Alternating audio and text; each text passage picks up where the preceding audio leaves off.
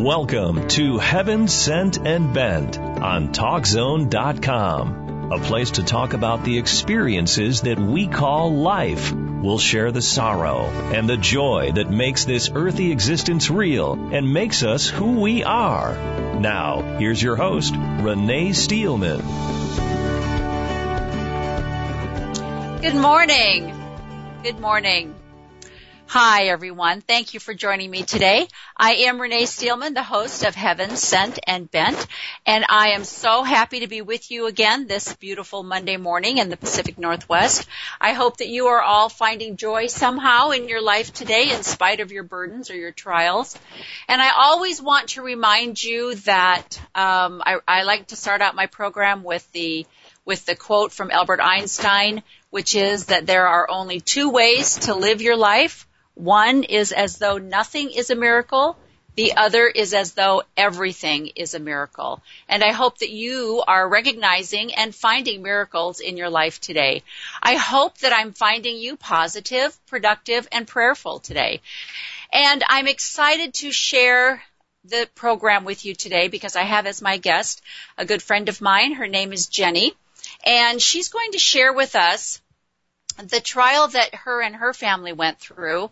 And just to give you a little bit of a background, I met Jennie about 8 years ago when we moved to the Vancouver area of the Pacific Northwest. And at that time, I didn't know her story. It was something that had happened previous to that. And it wasn't until years later that I got little tidbits of information. And so I'm going to be learning and finding out today more of what Jennie and her family went through, along with you.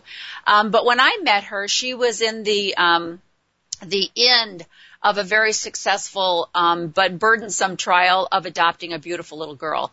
And so that's where I kind of came into the picture. So I'm anxious to talk to Jennie and have her share her story with us.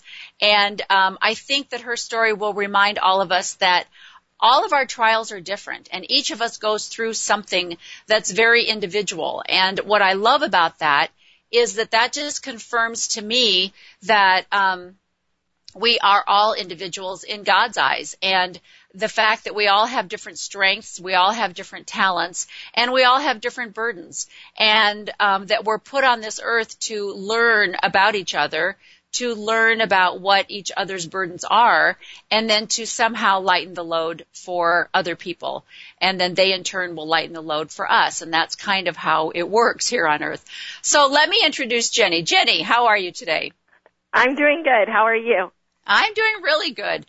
Looking at the weather report today, and you know, there's always such a panic here in the Pacific Northwest when we're going to have a beautiful day, because we all know that, you know, you have to be very versatile out here because it's going to be beautiful, and you have to go, whatever we had planned, let it go, because the sun is shining, and we'll do it tomorrow when the rain's coming in. That's right. Yeah. So that's what's happening today. I think everyone's looking at their schedule going, nope, we're taking a walk, we're going on a hike because the rain is coming in tomorrow. So that's right. Anyway. My kids get to wear shorts is what they're excited about. Yes. And then there's those crazy people that live in the Pacific Northwest that insist on wearing shorts all year long just to prove something. I don't know what it is. So, Jennie, as I mentioned, when I met you, you had already kind of gone through a lot that I didn't know about. So take us back to the very beginning. Tell us about, your family, and just give us a little bit of a chronological order of how your life has gone in the last 10, 11, 12 years. Sure. So when I was expecting my fourth child in 2006, and I have 3 other children, and they had all been extremely healthy. Their births had gone very well, and they hadn't had any problems. And so in 2006, I can remember we went in for the ultrasound for our baby, and I really wanted another little girl. I have 2 boys, and I had a girl, and I really wanted another girl. And I went in for the ultrasound, and everything seemed great. And I can remember just looking at the screen and being able to tell that it was a girl before she even told me, and just being so excited.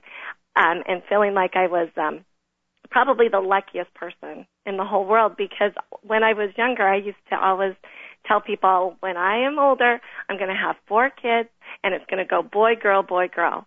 And like, I always just had that in my mind as what I wanted. And I can remember lots of people telling me, that's great, but life doesn't work out the way that you plan. And so I remember just driving home going, I can't believe this. I can't believe that I'm actually going to have another little girl, and just being so happy and feeling like I was on top of the world. And so the pregnancy had been really hard. I felt like I neglected my youngest child almost the whole time because I was very sick. And you know, towards 36 weeks, we had gone up to Seattle to visit Kevin's sister, and during that time we had some really interesting conversations that maybe I'll come back to that kind of play a part in what happened later. But it was on the way home from Seattle that I started telling my husband I was 36 weeks along, and I just told him that I just hadn't been feeling her move that much.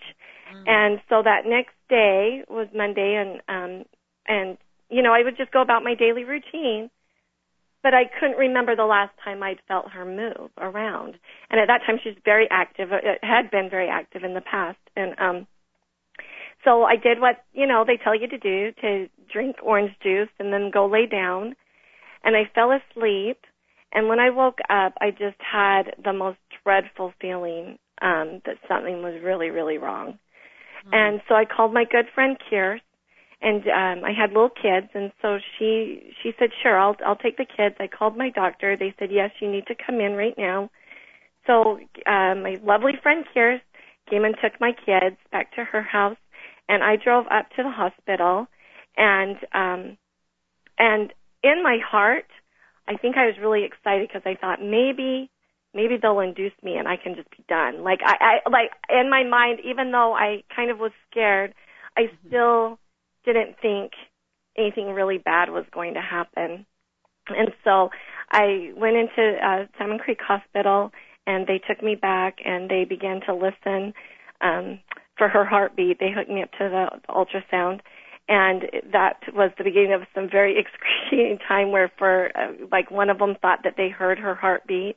And then the other one would think that it was an echo of my heartbeat. And so that actually went back and forth for 10, 15 minutes where they're like, I think I hear her. And then they said, no, I don't hear her. And so then they went and got the doctor. I was waiting for the doctor. So these were just technicians. And then the doctor came in and actually got in there with the ultrasound and said, no, she's gone. Oh my gosh. And so I think I just went into a little bit of shock where I was worried about getting to back to school night. It was back to school night, and I was like, well, I can't deal with this right now because in an hour I need to go meet my kids' teachers. And so I immediately called my husband, and he started coming up to the hospital, and I called Kirst and told her I'd be home in a couple hours. I don't know what I was thinking. Like I just thought, yeah, okay, well, maybe I can deal with this later. I just was so, I don't know how your mind just sometimes focuses on something like I've got to go to back to school. Right. And, they called a chaplain in who was a sweet, sweet man, who was trying to provide all sorts of comfort, and I felt bad for him because I just wanted to say, I know all of this. I know it's going to be okay. But right now, I just need to be devastated. Right. And so, anyway, Judy, my friend Judy was the Relief Society president in our ward, and we called her, and she immediately came up to the hospital, and she had actually suffered something very similar a few years before, where she had lost her daughter. And she brought a camera and just asked if we wanted her to stay. And I felt like I just needed to go through this on my own. And so but I was so grateful for her for coming up. She said, you'll want to take pictures, which was such a blessing to me because I would have never thought about that. I would have never thought about that. Yeah. And so, anyway, it was horrible. I kind of blacked out. I don't remember a lot about that experience, other than just at the end, just holding her and just, you always hear those stories about people who, just, I think in my mind, I just felt like if I had enough faith, like she would live. Like if I just believed that they were wrong and that she was going to be okay. Or like if I just held her tight, that she would start to breathe. Like I can just remember all of those stories that people have told you over the years. And so I just thought, if I just believe, this is going to be okay. So let me just interrupt you. Let me interrupt for a second. Sure. So you thought, okay, I've got this devastating news, but I've got other children that I have to take care of. So I'm going to go now. And I'm going to go to the school conferences, and then we'll talk again tomorrow. And that's what you're thinking, But the reality was, did they admit you immediately, and they didn't let you leave, right? Right. They immediately left. They made me. Yeah. I say made me, but they said that it was not a good outcome to let it go for a long time. So. Okay. So they talked about that. I mean, they talked about how long can we go? Should we do something right now? Or so that was part of the conversation, or they just informed you that this isn't a good thing. We're going to act on this now. Yeah, they informed me that this really needed to happen right now. Okay. And I had wanted to go home and just, go to the school thing. And funny. then think about it and sleep on it, and I just wasn't ready to face the reality. Right. I was trying to postpone the inevitable. So. Right. So what is the procedure, if you don't mind sharing with us? Sure. Did they do a cesarean, or did they induce you and make you go through labor? They induced me, and I went through labor. It's a little bit different because they can give you all sorts of drugs, but yeah, it was not fun at all. No, yeah. it still felt very much like giving birth to a child. Yes. Gosh, yeah. And so she was 36 a week. Did they tell you how much she weighed? They did. She was, I believe, around 3 pounds or so. She looked perfect to me. I mean, she just, seemed perfect in every way. When they looked at her, they thought maybe that they'd be able to tell just by looking at her what was the cause of her death, and they couldn't tell, and so they asked if we could do a biopsy, and I felt like that was really important if I was going to have more children to know what had actually gone wrong. Right. And so they did the biopsy, but it wasn't for several weeks until we found out the results of that. Oh, and what were the results? She actually had Down syndrome, which we did not know. They did not find anything on her ultrasound, when we went in to have an ultrasound. Yeah. I had not done an amniocentesis, or I'm probably saying that wrong. Yeah. Anyway, I didn't do that. Yeah. But it's usually something that I've heard a lot of times they can catch in an ultrasound, but they didn't catch it, and so it was. And actually, a lot of times they can tell by actually looking at the baby, right? And they couldn't tell by looking at her either. And you so hadn't had that triple screen test. You hadn't had that. No.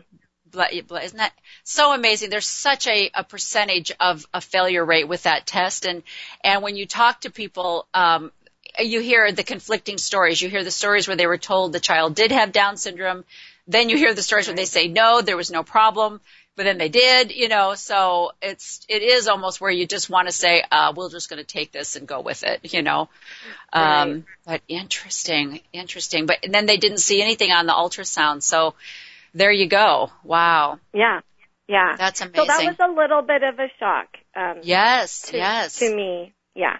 Yeah. Well, you know what, Jennie, let's take a little break. This is a great place to break, and then we'll come back and talk more about how you even begin to handle something like this. So let's take a break.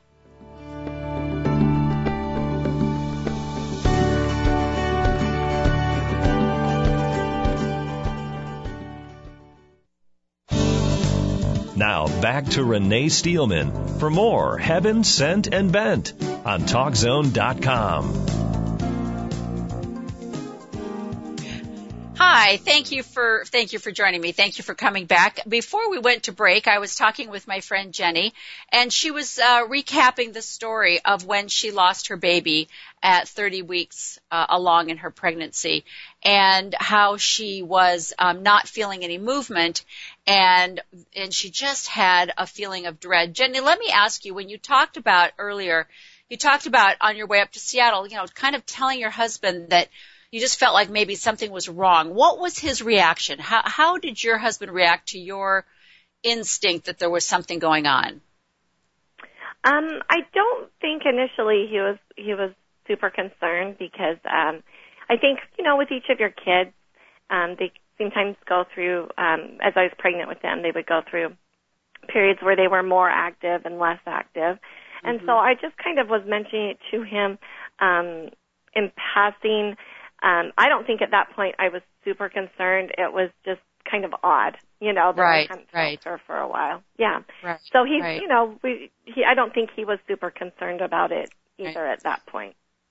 And I think that's, as I mentioned once before in one of my other shows, I talk a lot about how the gift that women are given, that instinct that women are given to just feel that something is wrong, or that someone needs you, or what someone is feeling, even when their words are not expressing that feeling, of whatever. It's such a gift that we have. And I think through a lot of conditioning or political correctness or whatever, we've been kind of taught to let go of that feeling, and we're not acting on it. And men, on the other hand, have they're kind of the protector. They're kind of the person that goes in to fix things. And so sometimes when we as women express our feelings of whatever, their first reaction is to either fix it or to just make you feel better by, confirming to you that everything's okay. But it's really important that we continue to act and to, listen to these feelings that we have.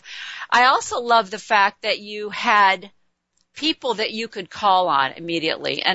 And what a blessing that is to just in a state of shock have people that can come to the forefront of your mind that, call to help take care of your kids, or to remember that you had this friend who had gone through what you had gone through and that you could call her. And I think sometimes, I also like that comment that you made where, somebody, Judy wanted to come up and you thought, no, I just want to be alone, because that's the feeling that I had. I know when I first, found out with my son, you just want to be alone with your thoughts.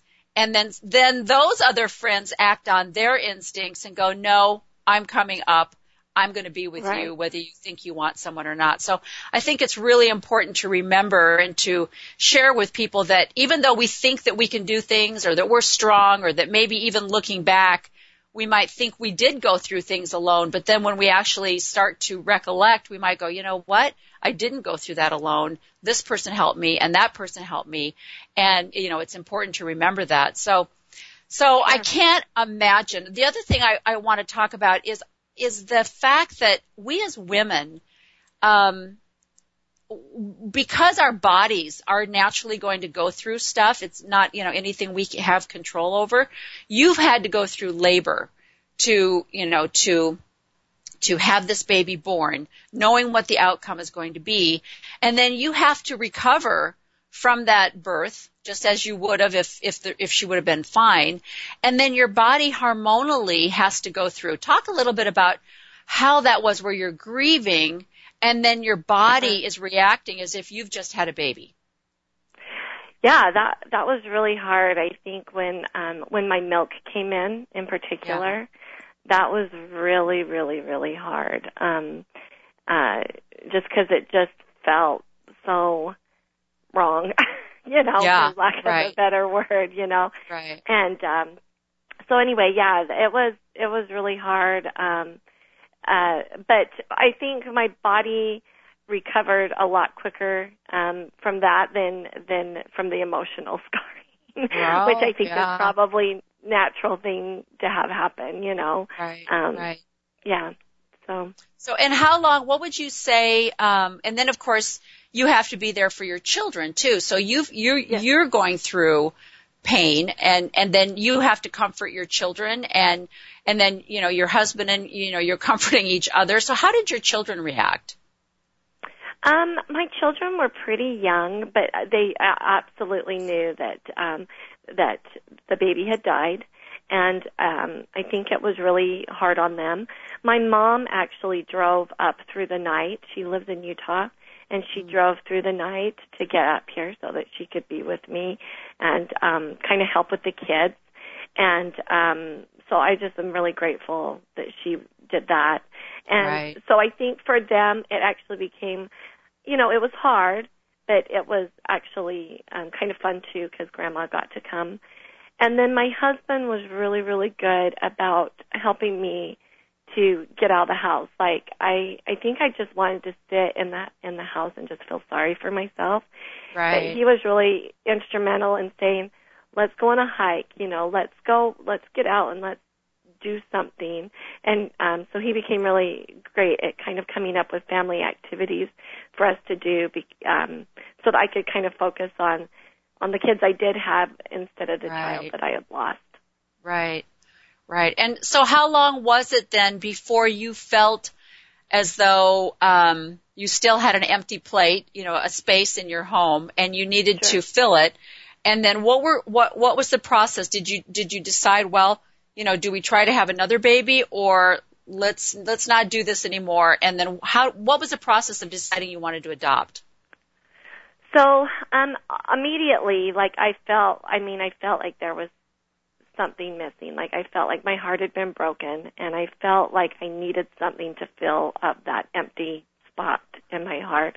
And so I remember spending hours just on the internet, looking at dogs. Maybe a dog would help me feel better.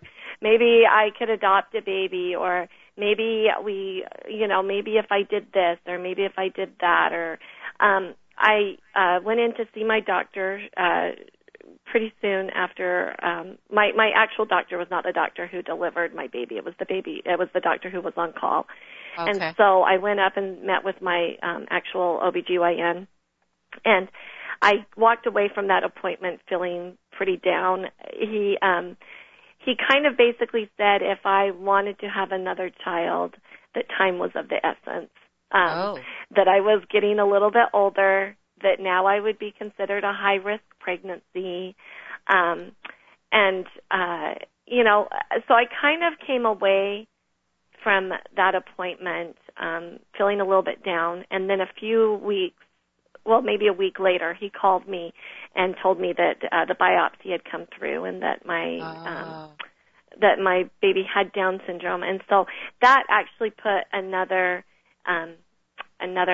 spin on it for me, because up until that point I hadn't really ever worried about it. All my kids were healthy.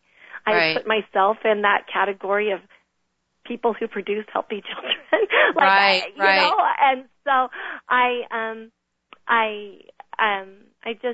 it became really scary for me, I think, to think about having another child. But I wasn't necessarily deterred, by that. I just wasn't sure what was the right thing. My husband, on the other hand, felt like we've got 3 healthy kids. Let's just be happy with what we've got. But there was something missing for me. Definitely something missing. And so, in a way, it was as though, I hate to say, I don't know if it was considered another death, but to have the doctor say, you're done.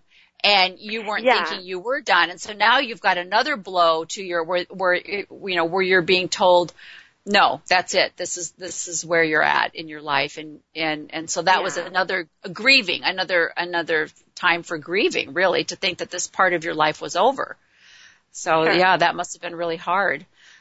So, okay, so. And he didn't say I couldn't. He just said, if you're going to, you need to think about it sooner rather than later, kind of a thing, You're getting older.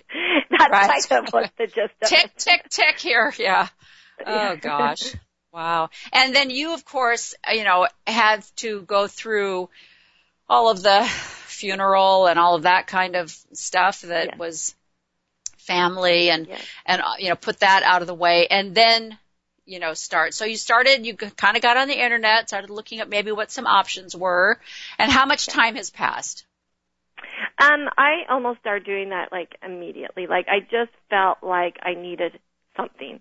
I needed something to look forward to. I needed something to hold on to. I just wanted something. So I started looking around at different things. While I had been up in Seattle, this is one of those conversations I was telling you about. My husband's actually was adopted from Korea, he and his sister. Oh. And when he was 4 and she was 2. And one of the conversations that we had while we were up there is my husband and his sister talking about the different people that they've known that have been adopted. And Kevin, one of the things that he said is, I will never adopt a child. I just never feel like it ever turns out well. And so did his experience as being adopted was not a happy experience? He didn't have a happy It was a home? really hard experience. He's got it's a very interesting story that he has as well, but it was a very difficult upbringing for him, in which his adoptive mother basically abandoned them. And so he had kind of his own things. They knew a lot of kids that had been adopted, and he actually also has family members that had been adopted, and he just felt like none of those stories ever really had a good outcome.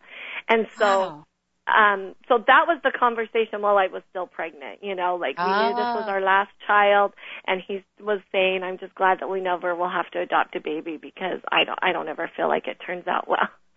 Wow. So that conversation was kind of playing over in my head, but for me, being pregnant again, I just wasn't sure if mentally I could do that again. Right. The process of being so sick, and then it turns out okay if you get to bring a baby home, but if not, it was such a traumatic idea for me. Right. So I started kind of looking more into adoption, but I knew that my husband would resist that idea. Right. And so as I was going through that process of like just doing different things, I must have filled out a form online about adoption without really remembering that I had done that. Right. Yeah, because sometimes they do that for you to get more information. You need all their information. Yes. They make you give them their information. Yeah. Yes. And so a couple of weeks later, they at the church they have a program where the children perform and they sing, and I went to that program, and in my mind's eye, I saw a little Asian girl on the stand, and I just felt like she was mine.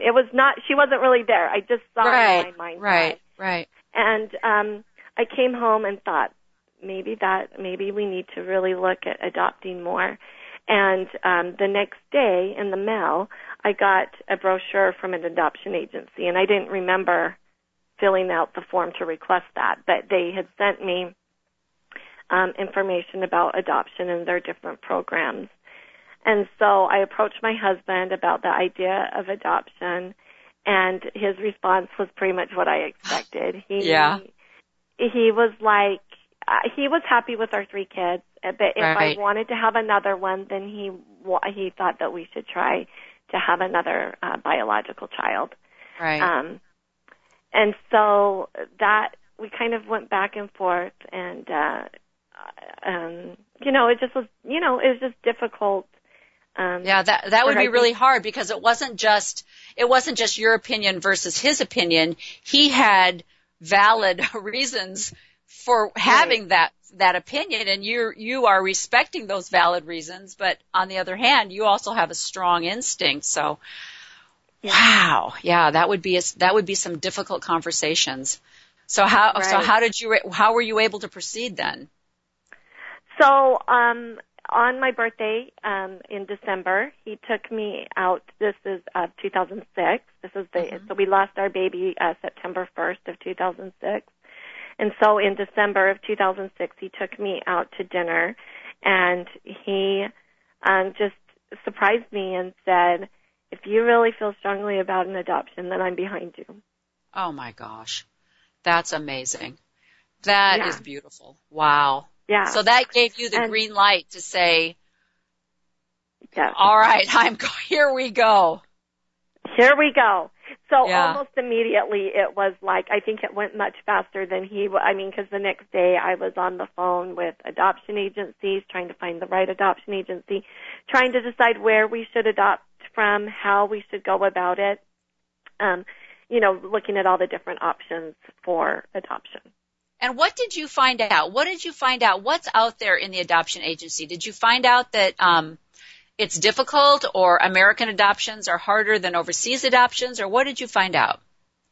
I think that I always kind of leaned towards overseas adoptions just because my husband is Korean, and so I actually have a sister-in-law who is Chinese, and Kevin's sister is Korean, and so I just kind of felt like a child from Asia would fit really well into our family.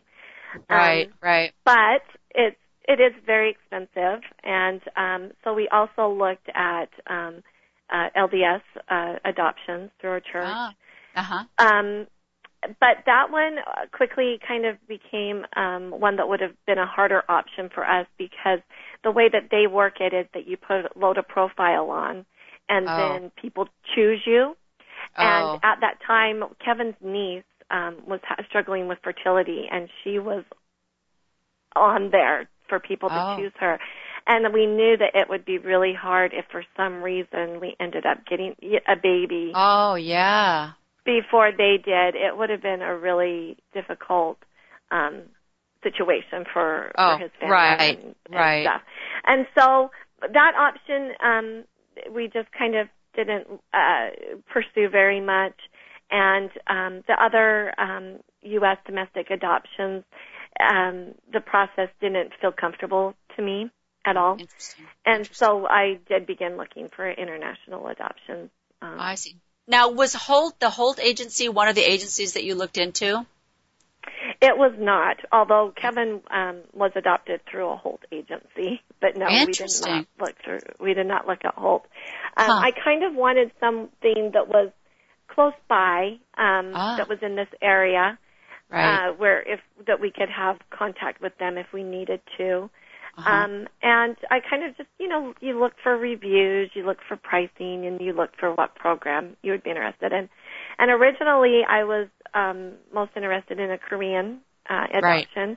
But with Korean adoptions, they actually won't let you select the sex of your baby. So you can't choose if it's a boy or a girl.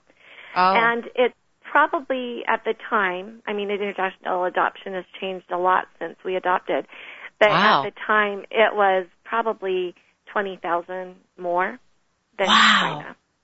Wow.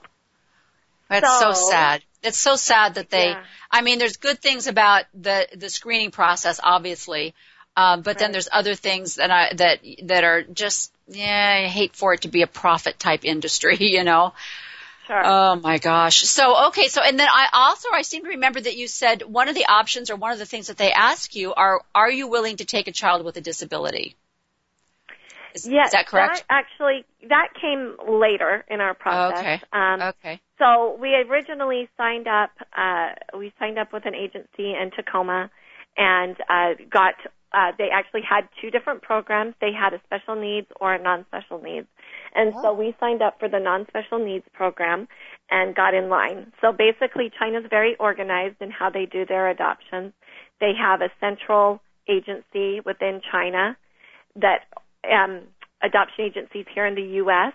help you create a dossier, and then it's sent to this agency in China, and then they will match you with the child within China. And so it's a lot different process internationally than other countries, because it's got a single entity that deals with all of the adoptions within China. Wow. Okay, so you had kind of given up on Korea, and you were on to possibly getting a baby from China. Yes, China became like after Korea, China. I really wanted to be able to select the gender of my child.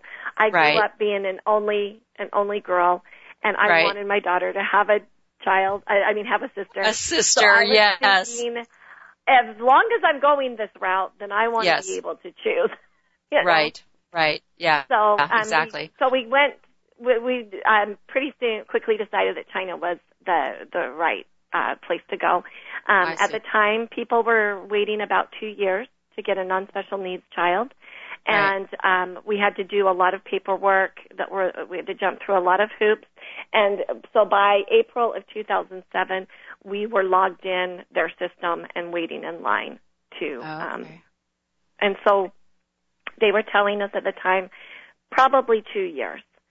And then all of a sudden, international adoptions totally flip-flopped and changed while we were in line, where it slowed from where, there were maybe 5,000 babies being adopted out to the U.S. within a year to it dropped off significantly to where there were maybe 1,500 babies being adopted in the U.S. Was this because of government intervention? What was happening to make this, there's a couple to have different this happen? things. Yeah, there's a couple different things that are all kind of speculation. China is very, they don't really necessarily have not ever come out and said what happened. Right. So there's a lot of different speculation about what happened within China and within other countries as well, because international adoption in general have come to a screeching halt in a lot of countries, at least at the time that we were looking at adoption. We kind of got in line, and then that line stopped moving. Wow. And it happened in a lot of different countries as well. I haven't been as in tune with the international adoption community now that I have my child home, so I don't know if that has changed. But there were some dramatic changes that were going on in 2007 and 2008. Okay. So I think, in my opinion, a lot of what happened within China is that China did not want to be the world supplier of children to the it started to Western look world. bad. Yeah, they started to look bad. Yeah. There was also there were a lot of children that were having special needs that were staying in orphanages their whole lives. Right. And then there was also a lot of infertility with pollution, that couples within China were suffering from infertility, and so there was a demand for children that had not been there previously for children to be adopted within their own country. And then also the stigma of adoption has slowly been changing in the country as well. I see. And so, and also, just in general, the gender difference, I think, also has frightened China, that they're starting to see the studies of the gender imbalance, and it doesn't look good to be sending all of their girls overseas. Right. So I think there's a whole bunch of different factors. China never has come out to say why it dropped off so significantly. But the situation is that we put our file in 2007. If we had not switched to the special needs program, we would still be waiting for a child. Oh, my heavens. That's amazing. Right now. Wow. Yeah. So you made the decision. You made the decision then. It's like, well, that's crazy. So then you said, all right, we will agree to be on the special needs list. And then what happened? So that was also another conversation with my husband. And oh my gosh, poor guy. For a long time. Yeah. So finally, he agreed to that as well, and we told them that we were interested. China changed the way that they were doing special needs. Before, they would send a handful of files to agencies that were doing special needs programs, and then that agency would try to match those children with families. And so the special needs program, as the non-special needs program kind of slowed down, the special needs program geared up, and so they implemented a new online system in which all of the special needs files would be accessible to all of the orphanages. And so it became a really interesting process where people would then, there would be the people from the adoption agency would be staying up until 1 o'clock, 2 o'clock in the morning on the day that these files were released, trying to lock in children for these parents. And so every month they would release a whole slew of files.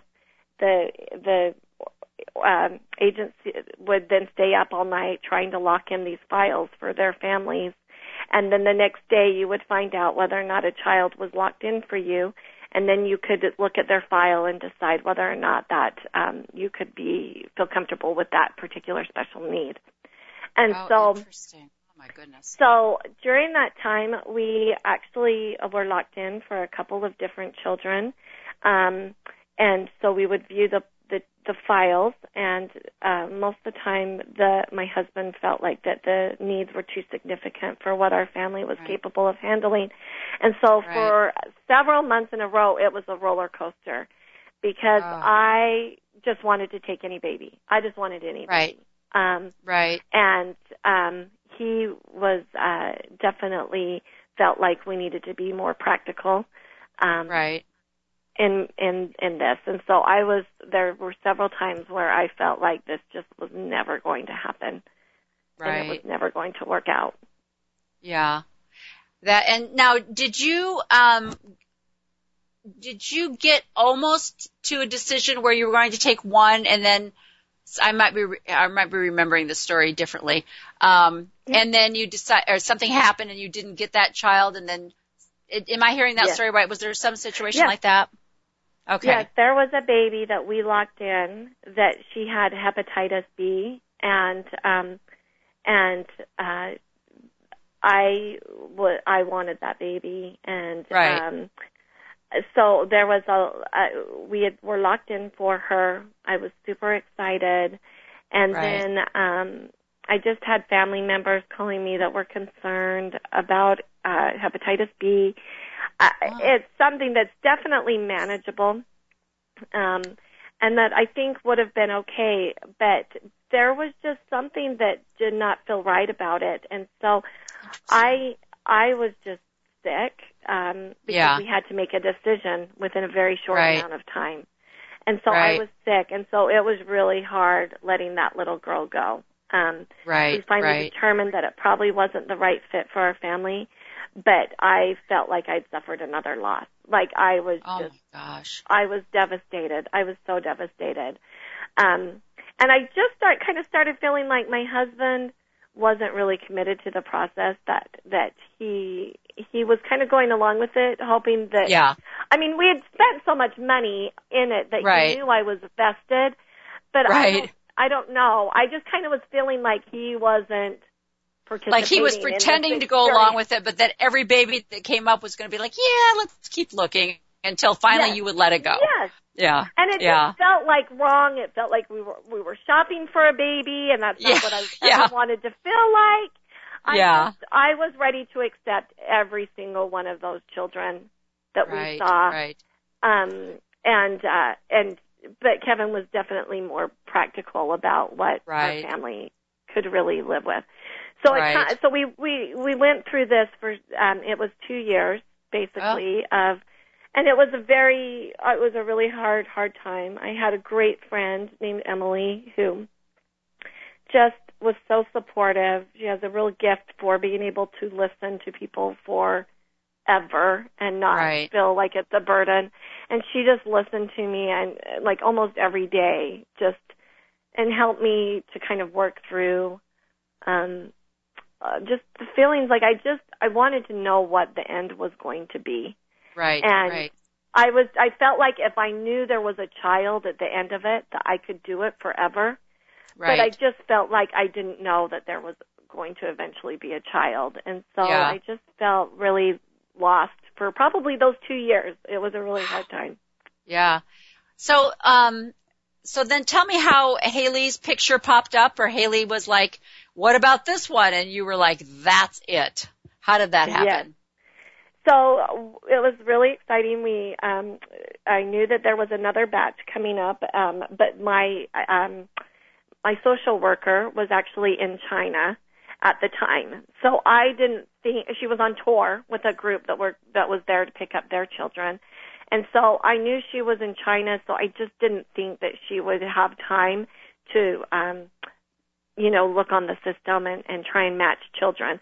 And so I was excited about it, but I had kind of reconciled myself to the fact that it probably wasn't going to happen that month. Mm-hmm. And anyway, so it was actually Thanksgiving Day. We were going to be heading up to Seattle, and I checked my email before we left, and there was a file from her, and I opened it up, and I'm sorry, it makes me a little emotional. Right. I just looked at her, and I just thought, oh, she's perfect. She's perfect. And Kevin just looked over my shoulder, and he said, yep, I think she's the one. Oh, my gosh. And so we read her file, and we just, we kind of narrowed it down by then about what special needs that we would feel really comfortable with. And so we were very comfortable with the idea of cleft lip and palate. Yeah.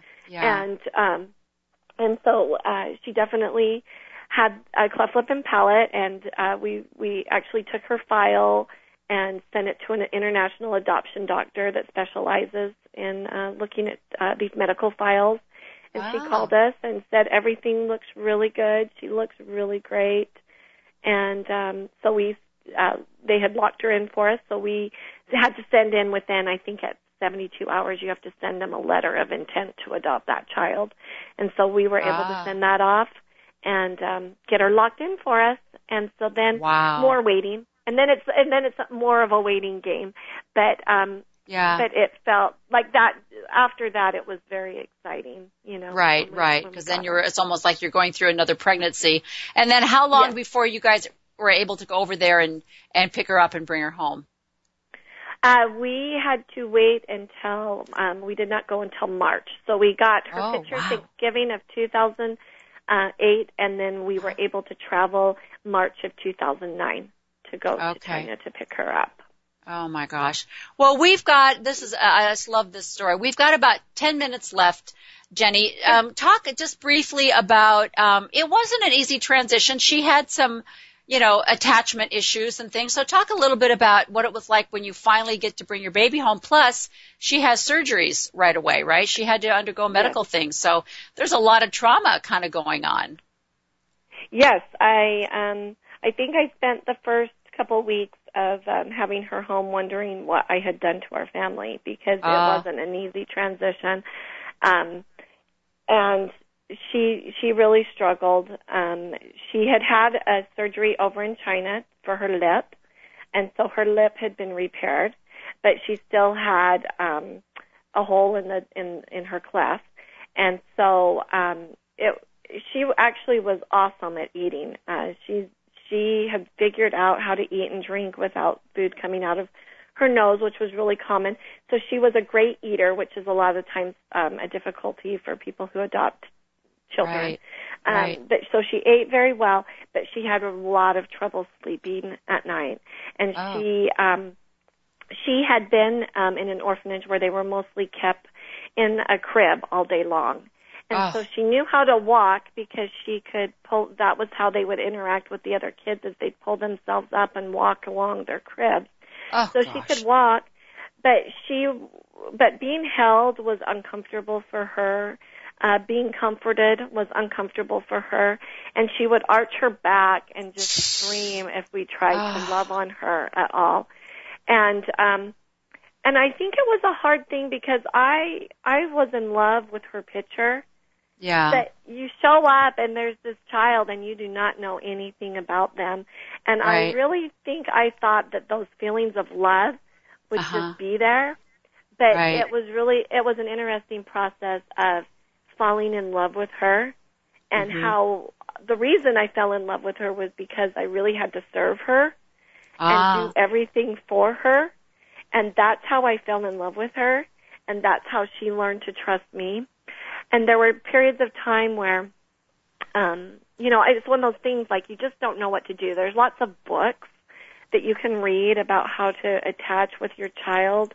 But I just wasn't 100% sure on how to do it. And so there were times where almost every day I would just take her in my arms and I'd just hold her and she would scream bloody murder like I was torturing her. Oh, my gosh. And I would just hold her until she became so exhausted that she would fall asleep in my arms. And then I would just rub her back. And wow. So I think that really helped us to bond. And really the biggest part of where I felt like she was my baby was when she had to go in for her first surgery. And I had to do everything for her. And I can remember when they took her to go take her into surgery, and she was reaching for me. And it just felt so horrible. Yeah. And I said it was a huge turning point for us where she knew she could trust me to be there for her. Right. And I just fell in love with her. She was so tough. I mean, she's been a tough little girl who's been through a lot in her life. But she's very resilient. And so, yeah, it's a process. That's amazing. Because I think with your children, your biological children, you don't realize how natural it comes. Right. But it becomes, it's coming because you are doing everything for them and they rely on you. Yeah. So, yeah. Isn't that interesting, though? I love, Jennie, that we're going to close with the quote that you said about the fact that you had to serve her for her to learn to trust you and to create that bond. And really what you're doing was exactly what we do as mothers with our babies. We're serving them, we're feeding them, we're changing them, we're making sure that they're comfortable. And that's the whole process of how people do bond, is through serving each other. And I love that you recognize that. Now she is 7 now? Yep. Yeah. She's 7. Yeah. I remember she's about the same age as my granddaughter, whose father was half Korean. So there's a lot of physical similarities a little bit. And I remember they were the same age, and it was just kind of fun to watch them kind of grow up together. And has she does she talk? Does she have any memories of her life there in China or anything like that? It was really hard at first. She would have a hard time looking at pictures of China. She has some big emotions that are definitely there. But in recent years, I think as she's been able to process them as she's gotten older, she's been very interested in China. She has a little friend who actually is from China who likes to teach her Chinese words and how to write some different words. And so she's become increasingly interested in the country of her birth. And when we talk about adoption, it's not as sad as for her as it used to be. So interesting. She seems to be doing very well. And she was how old then when you were able to bring her home? Just a year? She was 15 months. Yeah. Okay. Okay.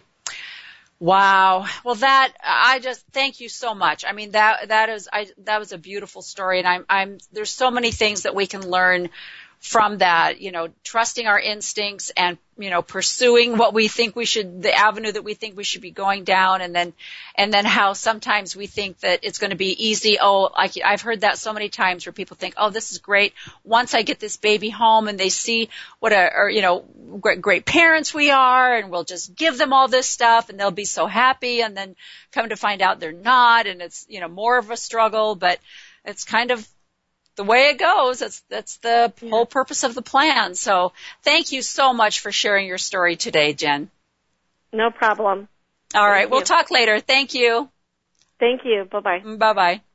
I really appreciate it. And I love that as I mentioned, that that Jennie ended up by saying that, that this baby had, attachment issues and that it was only through serving her that the baby learned to trust her and to love her. And I think that's such an important concept that we need to all grasp, that that's how we bond with anybody, our spouse, our partner, all of our children. It's through serving them that they learn, to trust, and it's answering their cries and answering their calls, when they call out for you and they know that you're there, and that's how they learn to trust the world. That's how they develop autonomy, is by knowing that they can trust the world through the early beginnings of their childhood, and how important that is for parents, for all of us to be there for them. So I hope you enjoyed the story today that Jennie shared with us, and I hope that you understand that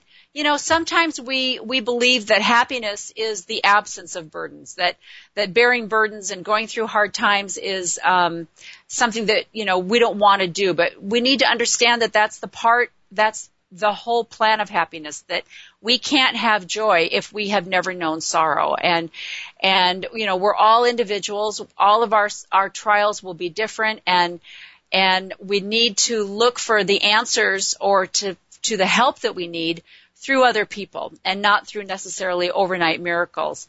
And that we need to recognize those people and give thanks for those people that have, served us, even if it's something as little as what Jennie shared, a friend who was willing to listen to her every day. And she probably repeated herself, and the friend was probably, had the phone like half up to her ear, thinking in her head, I heard this yesterday. But she was there for her and was willing to listen again and again. So thank you so much for joining me today. I hope that I will be sharing more with you next week. We'll have I hope that you have as good a week as I'm planning, and we'll talk next Monday. Bye-bye.